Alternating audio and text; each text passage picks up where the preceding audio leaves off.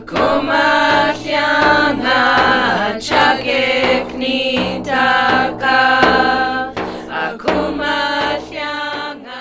Shemai, hello. I'm Maria, Uptahatnga Salechnik. Welcome to the Alutiiq Word of the Week, a lesson in Alutiiq language and culture. This week's word is Imkhnaq. Which means dentalium shell. Ugut kulungot egamnek chenamot. In a sentence, these earrings are made from dentalium shells. Dentalium, the long, slender white shells Alutiiq people used for jewelry and decoration, come from scaphopods, a type of hollow-shelled mollusk. The name dentalium is derived from the Latin word dentis, meaning tooth. Aptly, dentalium are sometimes referred to as tusk shells as they are whitish and gently curved. There are two types of dentalium found along the Pacific coast of North America.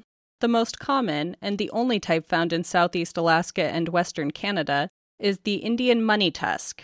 These one-footed creatures burrow into seafloor sediments where they feed on microscopic organisms. They often grow beneath deep waters, but can also be found close to shore.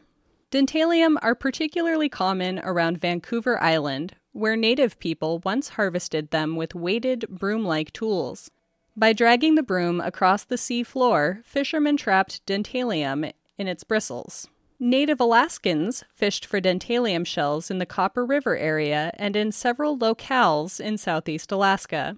G.I. Davidov, a Russian naval officer, reported that the Tlingit harvested dentalium near the Charlotte Islands by immersing a human corpse in the water for several days. When they retrieved the body, dentalium would be clinging to it.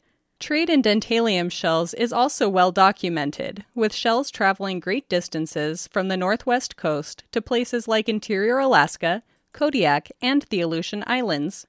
Empty dentalium shells are ideal for beading, as they have a hole at each end.